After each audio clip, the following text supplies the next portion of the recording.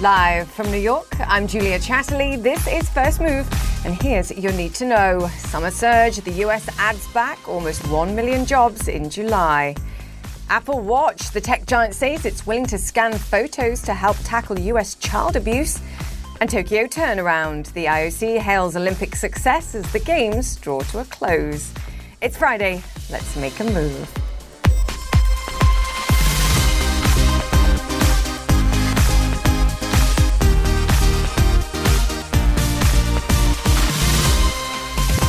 Welcome once again to First Move. Great to have you with us on another Jobs Friday here in the United States of America. And I can tell you it was a healthy one.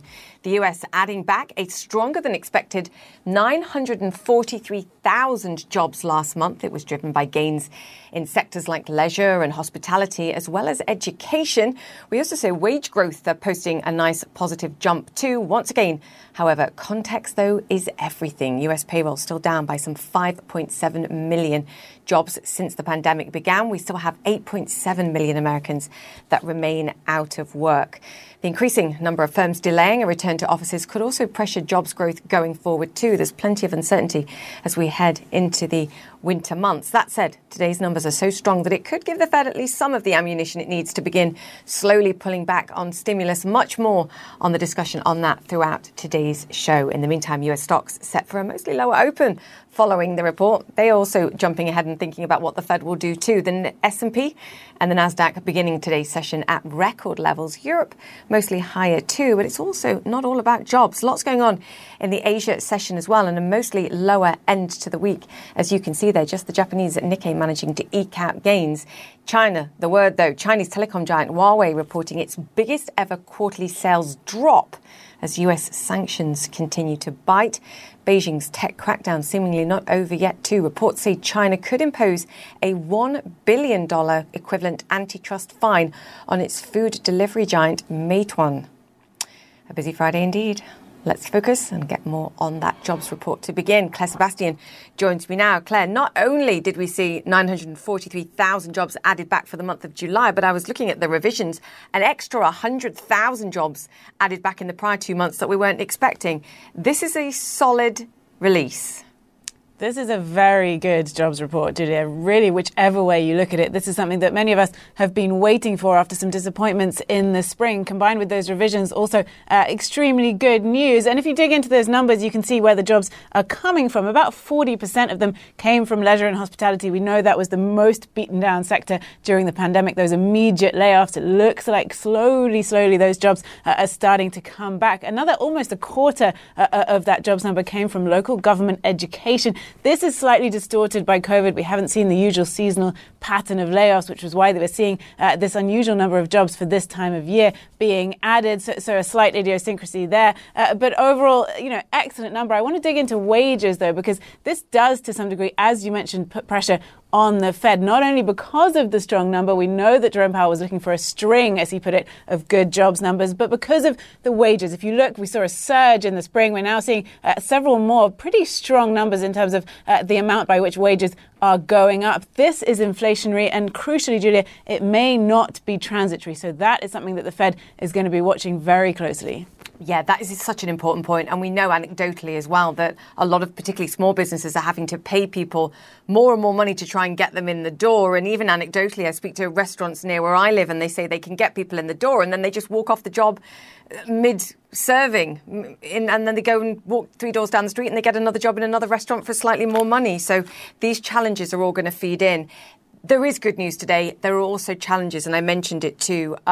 We've still got 8.7 million people unemployed, and that's of the people we're counting. There are people that are simply not counted in these numbers because they're not looking for a job. Still down just shy of 6 million jobs since the pandemic began. And we've got a few wildcards here. We've got the variant COVID. What impact's that going to have as those cases ramp up? We've got whether or not children go back to school in the summer.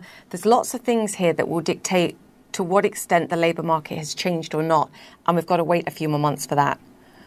We do. And I think, while this was a crucially important jobs report, and again, we're looking for that string of strong months for the Fed to potentially act, it's also really important to note that this was carried out, the survey for these jobs numbers was carried out earlier in the month. And we've really seen the true impact or the start of the impact of what the Delta variant could do to society, to the reopening, happening in the last week or so. So really, we're looking to August and September, perhaps even October, to see whether this could impact, whether people postponing return to work could impact the jobs number, whether hiring could stall because of this.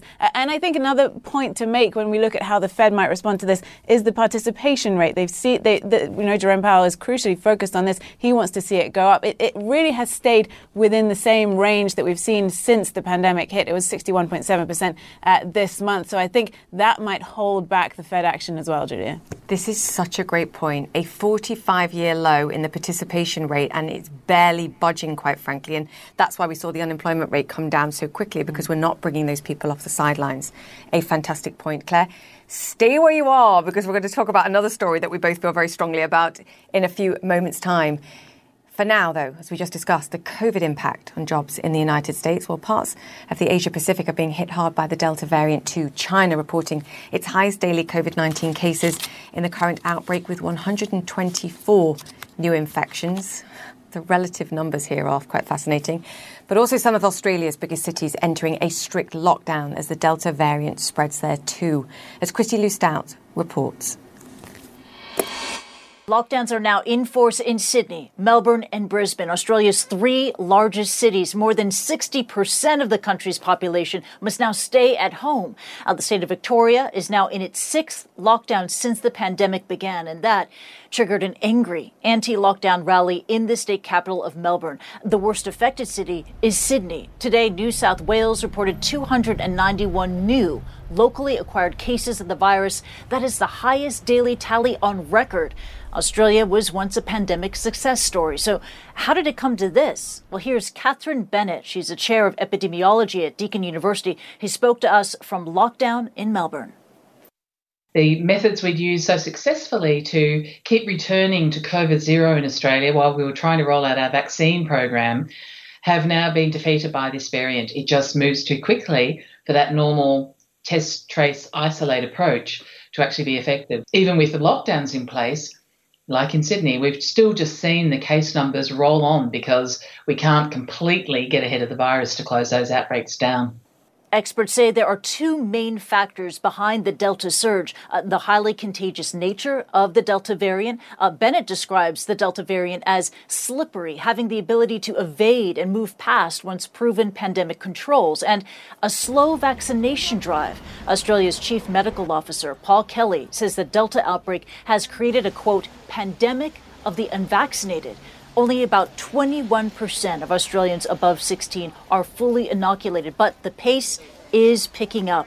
1.2 million doses have been administered in the last 7 days. Christy Lustout, CNN, Hong Kong.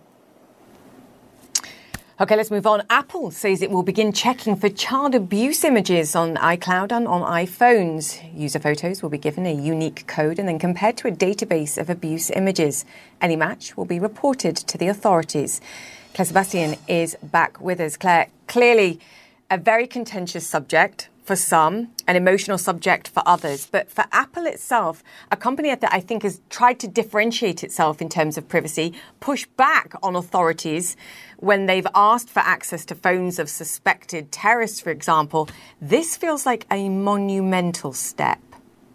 Yes, and look, this is a very divisive issue, Julia. You can certainly see both sides of the argument, and clearly this is something that, given the way Apple has positioned itself, certainly in the last few years, when we've seen all those privacy concerns come out around the likes of Facebook, they've really positioned themselves as the opposite of that. That's been a unique selling point of the company, all sorts of sort of encryption and privacy built into their services and products. And they're doing a couple of things here. One is the photo scanning tool that you mentioned. They're going to be able to scan through people's photos on their phones and on iCloud iCloud. They say they're not looking at the actual photos. They're looking at a sort of set of unreadable hashes, which they're then going to match against a national database for child sexual abuse images, material online. And that way they'll be able to root out this content. And there's a second feature as well, where they'll be able to look at image attachments in iMessage accounts belonging to children. This is particularly interesting because they will blur those images. They say they'll warn the child who owns the account that they don't have to open it. If they do open it, and equally if the child sends an image like that, the parents will be notified. This is something that the parents have to switch on. This will be available in a future software update. But as I mentioned, Julia, clearly it's very divisive. A lot of heat they're taking this morning from privacy experts. Here's a tweet from the Electronic Frontier Foundation. They say Apple's filtering of iMessage and iCloud is not a slippery slope to backdoors that suppress speech and make our communications less secure. They say we're already there. This is a fully built system just waiting for external pressure to make the slightest change. This is the big concern, that while Apple may have the right intentions, this opens the door to perhaps an erosion of people's privacy. Yeah, it's fascinating, isn't it? I mean, obviously, child protection groups are applauding this move. I think the sort of broader fear here for security experts as well is what happens if a government, for example, says, hey, Apple, here's a whole bunch of images. We want you to scan them. And maybe Apple says no, but their technology doesn't. It's in place there. And I guess it does open them up to some degree of abuse.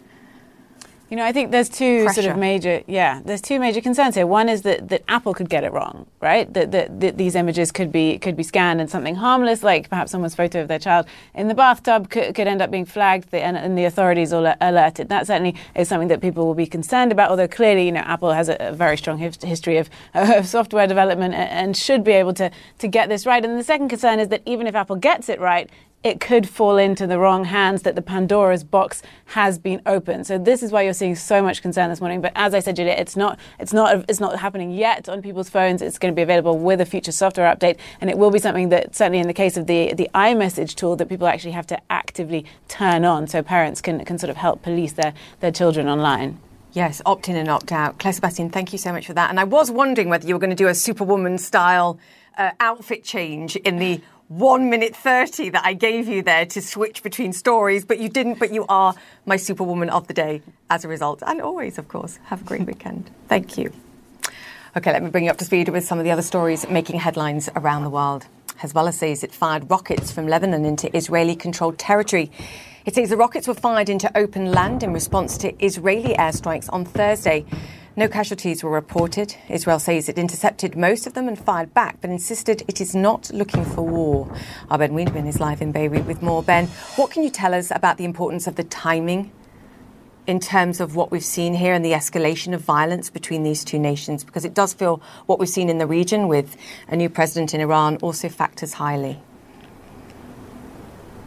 Yeah, the timing is somewhat puzzling if you look at it only within the context of Lebanon, a country where just the day before yesterday we marked the first anniversary of the Beirut port blast, a country which, according to the UN, where 78% of the population now lives in poverty, this is not exactly the most opportune time for war. And what's interesting is that both Israel and Hezbollah are clearly, they want to fire. They want to show that they have the ability to fire back, but both sides seem to be aiming at open land. So I think both sides are avoiding what could become an open-ended conflict. And if you look at the broader context of these attacks on oil tankers in the Gulf of Oman and elsewhere, this shadow war that's going on between Israel and Iran, it does appear that Hezbollah, which of course is affiliated and supported by Iran, is also being used to remind Israel that it has the ability to open another front in this shadow war between Israel and Iran, and therefore we need to put it in that context rather than the context of Lebanon, where nobody can afford war. And what's interesting, one incident that happened today is that a truck full with a rocket launcher in it was driving back after Hezbollah had said it was driving back after firing rockets. It was stopped by villagers in a Druze village, and the villagers attacked the Hezbollah members who were in the vehicle, and the army had to intervene. They detained 4 Hezbollah members, commandeered the rocket launchers. This is something we have not seen before, and it certainly is an indicator that many Lebanese, the last thing they want at this point is a war with Israel. Yeah, the last Julia. thing they need. Ben Wiedemann in Beirut, thank you so much for that this morning and for your context. All important too. The Taliban are claiming responsibility for the assassination of the Afghan government's top media and information officer. US and EU diplomats are condemning the attack, saying they are, quote, shocked and appalled. The Islamic group is trying to weaken President Ghani's administration, which is backed by the West. In Greece, at least 20 people have been hospitalised as wildfires continue to burn. On the outskirts of Athens, more than 400 firefighters are struggling to contain flames driven by strong winds. Many people in the area have been evacuated and several homes have been destroyed. OK, still to come here on First Move. Delta doubts. Expedia warns of travel's bumpy road to recovery. We've got the CEO who'll join us later, and e-commerce enthusiasm. Shares of Bukalapak surge on its first day of trade as investors vie for a slice of Indonesia's online and offline market. Stay with us.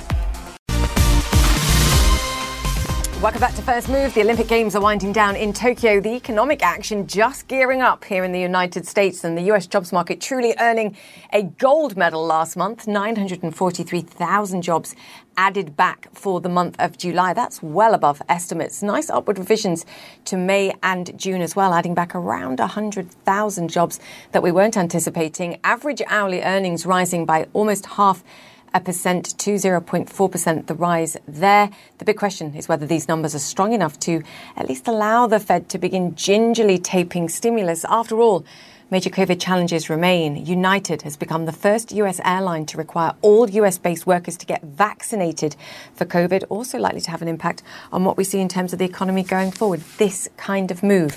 For context, joining us now, Mike Feroli, Chief US Economist at JP Morgan. Mike, fantastic to have you on the show. You are very much in line with your forecast for these numbers. What do you make of what we saw?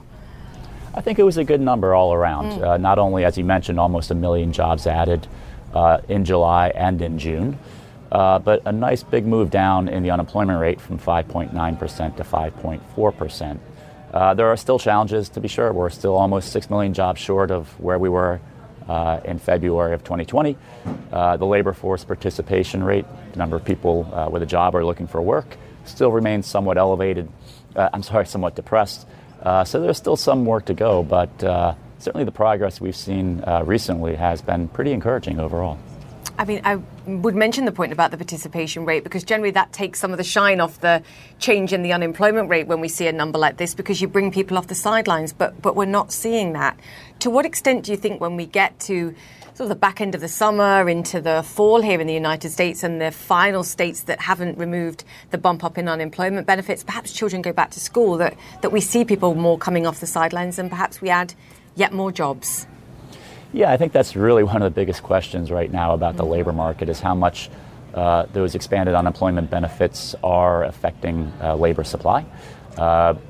It's a big question, but we should find out one way or another pretty soon, because nationally those are all set to expire in early September. So we would think as we get to October, November, we will have a cleaner picture of the labor market. Some of these issues on participation, though, may be broader than that. We've seen a pickup in retirements.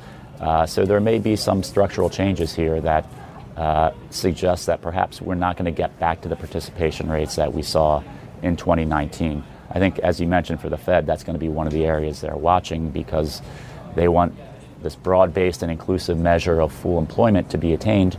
But there are a lot of unknowns about what that actually means, including what the normal level of participation is. So there are distortions that will fade shortly, but there are also some, I think, deeper questions that are going to remain for perhaps several months or quarters even. You raise a great point, and the Fed could be waiting a long time if they want this broad-based recovery in the jobs market. And to your point, perhaps things have changed. We've seen an acceleration in digitization. People have learnt to work with other things and work with less, perhaps in certain cases. The structure of the jobs market may have changed. How long is the Fed willing to wait, in your mind, to get the data that it wants or not get the data that it wants in the face of some of the other pressures that we're seeing, wage pressures, for example, cost pressures with the supply bottlenecks out there that remain?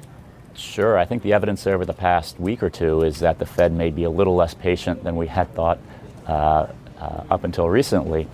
We've had some indications from some key Fed policymakers that they are intending to perhaps step off the accelerator a little bit here as we later this year and slow down the pace at which they're buying bonds.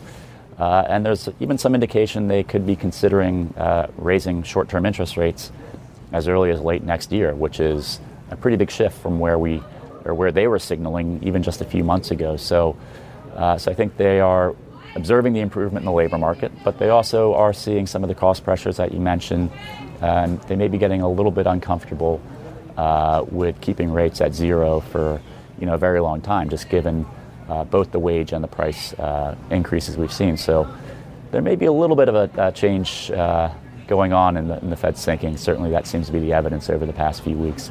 You listen to what companies are saying during earnings season, and they're all talking about rising costs. They're all talking about price pressures. They're talking about labor challenges. Where do you go and how quickly do you go from that, where you see them forced to raise wages? They pass on the extra costs to the consumer. The consumer then says, hang on a second, I feel a little bit poorer. I'm going to demand higher wages. And you end up in that sort of cycle where each thing self-reinforces. I mean, that in the kind of face of the situation that we're in now, perhaps with the Delta variant slowing growth to some degree as we pass into the fall, I guess I use the word carefully, but I do use the word stagflation. And I think we'll see it talked about more and more. Am I way off? No, well, I think you highlight the main concern here, which is if expectations for inflation were to build in wage-setting demands and things of that nature, that would be a really pernicious development. And that is one reason why we and the Fed are watching very closely inflation expectations. So what people, what investors, what customers are expecting inflation to be in the longer run after we get past these short-run disruptions. So far, we haven't seen evidence or really convincing evidence that people's inflation expectations are moving up the way they did in the 60s and 70s. And that's one reason I think the Fed, while they may be moving a little bit more toward eventually hiking rates, they're still not in a big rush, and they're still not overly worried about that wage price development spiral happening. On the Delta variant, I do think this is certainly worth watching. So far, there hasn't been big evidence that it is affecting activity. Certainly nowhere near like what we saw with the second wave over last winter. But it is something we're watching, of course. As I said, the evidence is pretty limited, and certainly we and other economists have been over the past year and a half really paying a lot more attention to these daily things like restaurant reservations and flight bookings and things of this nature. Not a big effect so far, but certainly a risk. But I think it is interesting. Growth should be slowing as we go into the winter months, as most of the reopening will be behind us. Most of the fiscal stimulus will have been spent. And that will be another reason why once we get into the fall and the winter, the data become a little more, I guess you could say, believable, because we're getting closer to normal times. And then we'll see what kind of inflation backdrop arises after we get back to more normal growth developments. I have to say, I don't envy anyone who has to forecast anything, quite frankly, in these markets. I've called it a pandemic puzzle, and I'll continue to do it. Mike, thank you for your wisdom on the show today. Mike Feroli, Chief US Economist at JP Morgan. Have a great weekend. Thank you. Okay, after the break, the CEO of Expedia Group is here, and we're talking travel and a tie-up with UNICEF to help boost vaccinations in other countries. That's next. Stay with us. From the Delta variant to returning to work and school, there are unknowns across the board for the US economy and beyond, in particular for the travel sector. And that's a key takeaway from Expedia's earnings. While second quarter revenues rocketed more than 270% compared to a year ago, the level of growth going forward is by no means certain. Expedia, which owns brands like Hotels.com, Travelocity and Cheap Tickets, is also working to improve global vaccination rates. And we'll come to that in just a moment. But first, Let's talk about the numbers. Peter Kern is CEO of Expedia Group, and he joins us now. Peter, fantastic to have you on the show. You're clearly seeing an improving picture. I think that's the message. But there is a stark contrast with the challenges and some of the pickup, I think, that you've seen in the domestic business in the United States versus the international picture. Just talk us through what you're seeing. Yeah, thank you, Julia, for having me. I think what we're seeing is kind of what everyone expects and is experiencing themselves, which is initially people were comfortable traveling domestically, driving to places, moving within the country. There were limits about where they could go. Then as things opened up, they began to fly more, they began to travel further. But on an international basis, it's still fairly limited. And for a lot of the world, borders are still essentially closed, or they're opening only for vaccinated people or only in certain circumstances. So we've seen it expanding, but international is still, as you mentioned, dragging compared to domestic. And we expect that to pick up. But obviously, every time there's something like Delta or something that comes along, you create new uncertainties. Some countries will react more aggressively, as Australia has, whereas others are continuing to open and are still, working towards more open borders, and that's encouraging. So there's some puts and takes, but I think broadly we're going in the right direction. It's just not a straight line. I know. And how long does it take? Because obviously you haven't provided guidance because there is, and we all see it, as you point out, so much uncertainty. Are you seeing a sort of pickup in cancellations and adjustments given the pickup in COVID cases that we're seeing wherever you look in the world, really? Yeah, I would say the market is pretty reactive to the news cycle. So when things get a little scarier, you're going to have some people who decide there's risk and decide they're not comfortable entirely with that risk. But there's a big swath of the population across the globe that has gotten comfortable with COVID, is vaccinated, and is more willing to move around. So I think we see it on the edges. It's not these big swings like we had earlier in COVID, where there were no vaccines and much less of the population was vaccinated. These are smaller swings, but you definitely see it start to percolate through when you get a bad news cycle or you get an increased caseload.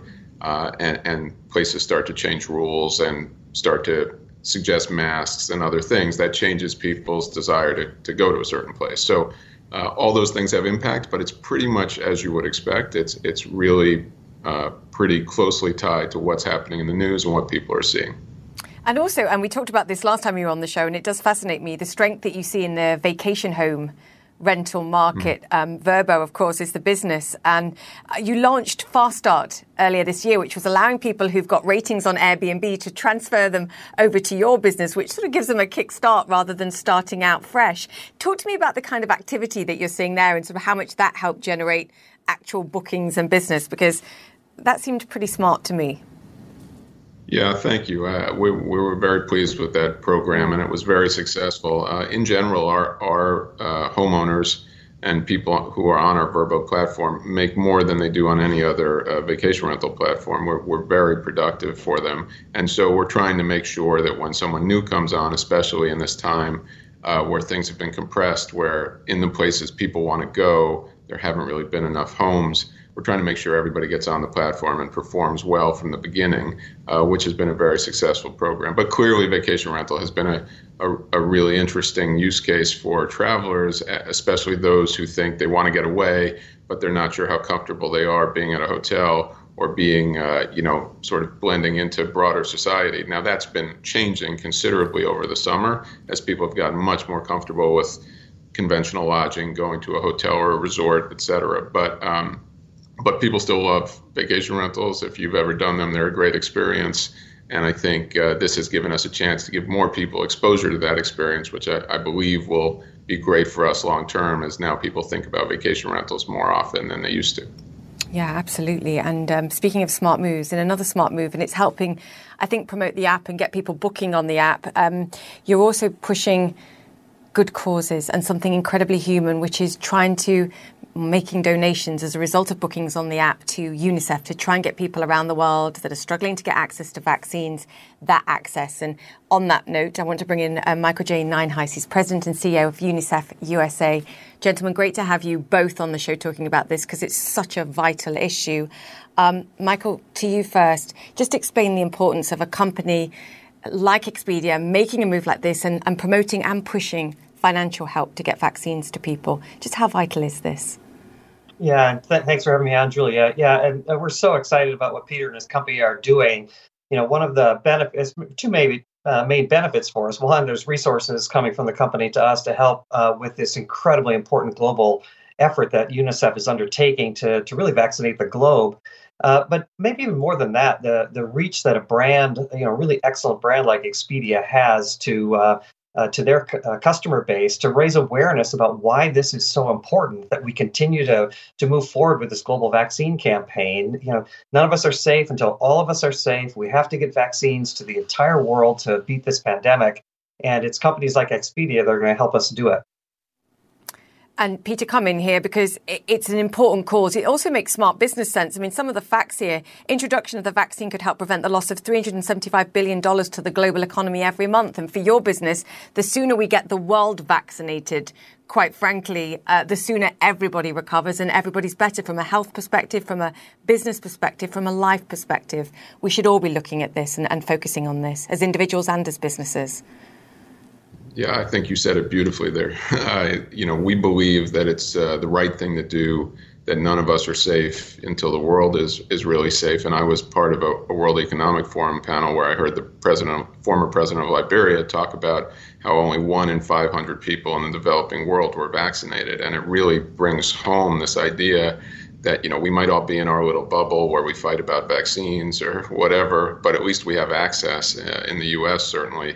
But for a lot of the world, access isn't even there. And until we really make a dent in this, I think it's foolhardy to believe we're going to get past and learn to live with COVID. So for us, it's really about helping people. It's what our employees believe in. It's what we think our customers believe in. And it's really about, and it's perfectly aligned with our goals as a company, which is we want people to be able to travel and come together across the world. And so it was the perfect alignment for us. We did it on the app because we think the app's the best experience for customers. We want our customers to be there, and we think we can do great things to support UNICEF. And frankly, I hope other companies feel compelled to do it. There's lots of companies who have actually benefited during COVID rather than companies like ours who have gotten hurt by COVID. And I'd love to see them all participate in doing something broader across the world. You made that point, and it's $2, I believe, per booking. And I was going to make the point, actually, if you didn't. There are companies that have benefited. Admittedly, many of them are helping. They're providing support, financial support too. But I like what you're doing here. And also the fact that, as Michael said, this raises awareness as well. Michael, another statistic that I think is vitally important for my audience to understand. It's an estimate, but for every dollar invested in vaccines in the world's 94 lowest income countries, $16 is expected to be saved in healthcare costs, lost wages and lost productivity. I mean, that number gave me goosebumps. This makes so much sense for so many reasons. We need to be doing more to support these other nations. Yeah, absolutely. We know, from years and years of working in vaccines, that vaccines are the most powerful public health tool that we have. And that's true with the childhood vaccines that UNICEF does every year in and year out to nearly half the world's under 5 children. That's a core part of our work. We know the power of vaccines to deal with health issues. And it's no different with COVID. In fact, it's critically important and urgent. It's the key way we're going to end this pandemic is to make vaccines available in an equitable way across the entire globe. So we're thrilled to have corporate partners in particular that are helping with us. It's an all hands on deck effort. We need corporate partners, foundations, individuals, everybody to stand up and help us do this.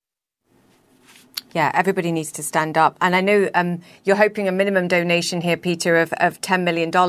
Oh, wow. If more companies could come together and do this, it would make a huge difference. And I also think not only from a business perspective, but also, and I talk about this a lot on my show, for the G7 nations, they have given a lot of money. More is required in order to do this. It's sort of business also flying the flag, I think, to push governments to do more too. As much as they're fighting their own battles, this is one battle we're in. Yes, I totally agree. And one thing that brought it home for me was that, the Western governments have committed 1 billion vaccines this year. and 2 billion next year. And as, again, this former president of Liberia reminded us all, that's only going to vaccinate about a third of the world's population. So even though these sound like big numbers, and it's great that our governments are doing something to help, we have a long, long way to go. And with COVID as a virus, with variants, it's not going to go away until we really, really make a broad dent in this across the globe. So I think, we're all aligned in this. I hope every company, every person who can, gives and helps. I think sometimes we lose track of everything outside our borders because we're just trying to get to a more stable state ourselves. But this is a global problem, and we all have to help if we can. Yeah, and in some nations we're talking about third doses when less than 1% of those in the low-income economies have had access to even one dose. Gentlemen, thank you so much for coming on the show. Such an important topic to discuss, and I'm grateful to you both for your time. Michael J. Ninehouse there, President and CEO of UNICEF USA, and Peter Kern, CEO of Expedia Group. Both, thank you so much for your time today. All right, up next, shares of Bukalapak start trading after Indonesia's biggest ever IPO, and investors, well, they can't get enough. We speak to the president of the group coming right up.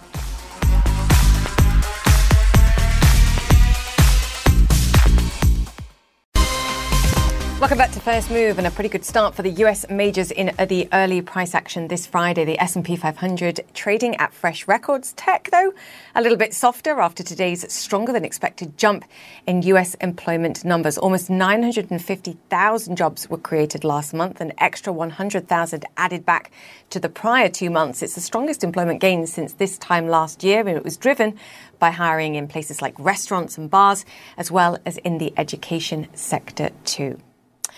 OK, let's move on, and we'll head to Indonesia, scene of the latest tech IPO frenzy. Bukalapak, which operates a major online and offline marketplace, went public earlier this Friday in the country's biggest ever listing. It was founded 11 years ago to help mom-and-pop stores sell online and beyond. It's the fourth largest e-commerce player in the country. Business surged during the pandemic as e-commerce moved online. Joining us is Teddy Otomo. He's president of Bukalapak, and he joins us now. Teddy, fantastic to have you with us, and congratulations on the listing. A huge first for Indonesia, never mind anything else. And I know you were hired as CEO just before the pandemic, so oh boy, you've had a busy 18 months. How does this moment feel? Yeah, thank you for having me, Julia. I think, I must say that I'm very proud not so much about just having the IPO done, but I think I'm really proud the fact that the whole company got together. It's a testament of the strong collaboration within the company as overall, strong testament to the focus and commitment of the employee, present and past, right? So I think this is something that we're a very proud moment for all of us. And explain to our audience who may be confused what Bukalapak actually does, because you do have some stiff competition that we have spoken to on this show in Indonesia. What differentiates you and makes you special? Yeah, so I think a lot of people, if you looked at Indonesia with 270 million population, in reality, only 30 to 40 million people live in the tier 1 cities, which is the Jakarta, Surabaya, Bandung, Medan, Semarang, like the big cities, right? 230 million people are scattered across the country. And the problem is that a lot of these mass market Indonesian, they do have relatively lower financial inclusion. They don't have credit cards. They don't have digital banking. What we have done is we kind of combine both online and offline. So on top of the marketplace, which just practically one of our channel, we are connected to 7 million mom and pop kiosks across Indonesia, enabling people who wants to transact on the online. And we also infuse a vast amount of capability to these mom and pop kiosks, and we grow the business, right? So they started off from, for example, traditional convenience store, and we enable a bunch of additional capability. They transform them into selling bus ticket, train ticket. They can be logistic agents. They can be remittance agents. So practically, they kind of transform from just normal mom and pop traditional convenience store to basic bank branch to travel agent. And that enhanced their revenue and allowed them practically to be our extended hand to reach out to this mass of 230 million population across the whole Indonesia and nationwide. Yes, I mean, at the moment, I believe you have around 105 million registered users. Is the ambition going forward, and this sort of ties to the decision to go public now and raise, some $1.5 billion, Is the ambition to be a super app to provide the access and the opportunities that you've said to these mom and pop businesses, but also perhaps financial tools? Because we hear that a lot again on this show. You're a tech company, you're growing, you have big audience, consumer use, and then you expand to other products. Is that the ambition? Well, I don't think it's about extend to the other product. I think our philosophy is very simple. We're looking at things probably not so much about just going out there and acquire buyers, which is the typical playbook that you see in the Southeast Asia tech, right? Our method is more looking at the merchant, looking at this mom and pop kiosk, looking at this online merchant, and how we can grow their business. So, for example, the offline store, they started from traditional convenience store. We infused that additional capability, including financials within that, right? So that they can grow their business. And on average, this mom and pop store, after connecting to us, the revenue went up 3 times. Not so much because they're selling 3 times more shampoo or 3 times more milk and all that, right? But because they started off from selling, instant noodles and snacks and all those basic FMCG. Now, on top of that, they can sell the bus ticket, train ticket, gold investment, remittance, phone credits, electricity token, right? So that added a lot of their revenue. Likewise, on the marketplace seller, we're enabling them to go multi-channels. We're enabling them to be able to sell. Practically, the focus is how we can help the MSME to sell more volume, more product, and therefore, as they grow and do better, obviously, our business model is commission-based, and so we'll do better as well. Yeah, when they make more money and have better margins on the products that they're selling, you also make more money. Now, speaking of that, you do have some pretty huge investors, China's Ant Group, Microsoft, Singapore's Sovereign Wealth Fund, GIC. So they clearly saw the potential in what you're doing. But then I look at the numbers and your losses are big. In fact, they sort of pretty similar size to your revenues. And I appreciate that you're in growth phase, that you're investing in the business, and this is important. But you all are also a numbers guy. And I wonder whether you were sort of chosen because you're the guy that can innovate, but also keep people on the straight and narrow and present a path to profitability. Any timing on when you may get to 0 losses? Yeah, I think this is a very dynamic industry, and I think everybody will say is investing in the growth and what's not. But if you really looked at our number, right, not only that we sustain the growth on our paid GMV or TPV at 50% CAGR plus, right? What we have done is we have increased the monetization, and we have been reducing our costs. Our sales and marketing costs has been going down, not just in ratio, but also in absolute term. And that's on the back of still staging 50+% growth, right? So if you looked at in terms of our cash burn, it has declined significantly over the last 2-3 years. And as a result, we are actually, I believe at least, we are on plan, hopefully to reach that profitable level, hopefully in less than 36 months at most. 36 months. Fantastic. I'll write that down. Teddy, you and I will reconvene, no doubt, many times before that 36 month is up, but we'll continue the conversation. Great to have you on the show. Congratulations to you and to your people. It's been 10 years, I know, of work for all of them, but what a fantastic day and a great performance on the stock market day one too. Teddy, we'll speak again soon. Teddy Otomo there, President of Bukalapak. Thank you. Great to chat to you. Bye. Okay, after the break, for all the controversy surrounding the Olympic Games, simple acts of human kindness have emerged, which mean we could remembering Tokyo 2020 as the Gracious Games. Plenty of examples to warm the heart. Next.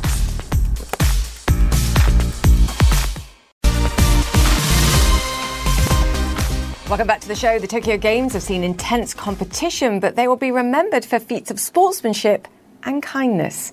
From the sharing of gold medals to runners helping fallen rivals back to their feet, Will Ripley has this take on the feel-good games. The legacy of Tokyo 2020 may not be measured in medals or COVID cases, but acts of kindness, moments of grace, Olympians choosing humility over hubris. American gymnast Simone Biles cheering on her teammates even as she was struggling to compete. American swimmer Annie Lazar hugging her South African competitor Tatiana Schoenmaker, who broke a world record to win gold. To have someone right next to me break a world record, just as a fan of the sport in general, that's something that's pretty amazing to happen to you. Given that there were no spectators and you were in this bubble in the middle of a pandemic, Do you think that brought the athletes closer, this experience? Definitely more of a sense of we're just really happy that this is happening. I'm really happy to be here. Happiness written on the faces of the first ever Olympic skateboarders. Skateboarding is one big family. Probably getting on the podium with two of my favorite people is awesome. I think that, we're seeing that camaraderie between athletes now. There's always something good that comes from something bad, and I think this is part of what the pandemic has done is created a better community of athletes that are supporting each other under very difficult conditions in Tokyo. To be supporting each other is huge. Support spanning across continents and badminton courts. When Denmark dethroned China to win gold in the men's singles, the players traded shirts as a symbol of respect. These Qatari and Italian high jumpers, friends and competitors for years, opted out of a jump-off, deciding to share the gold. It was just amazing, and sharing with a friend is even more beautiful. Thank you. There were high fives and helping hands. After falling during the 800-meter, these runners from the U.S. and Botswana finished the race arm in arm. A legacy of kindness and camaraderie, outshining even the Olympic flame.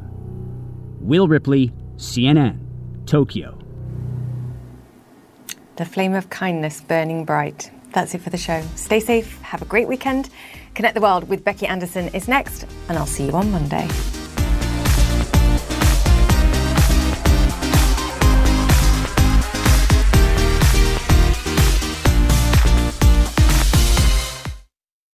Quality sleep is essential, and that's why the Sleep Number Smart Bed is designed for your ever-evolving sleep needs. So you can choose what's right for you whenever you like. Need a bed that's firmer or softer on either side? Helps you sleep at a comfortable temperature. Quiets their snores. Sleep Number does that. Sleep better together. J.D. Power ranks Sleep Number #1 in customer satisfaction with mattresses purchased in-store. And now, save 50% on Sleep Number limited edition smart beds for a limited time. For J.D. Power 2023 award information, visit jdpower.com/awards. Only at Sleep Number stores or sleepnumber.com. I'm Dr. Sanjay Gupta, host of the Chasing Life podcast. In honor of our 10th season, we want to hear from you. Leave us a message at 470-396-0832 and tell us how you chase life. It could be used on an upcoming episode.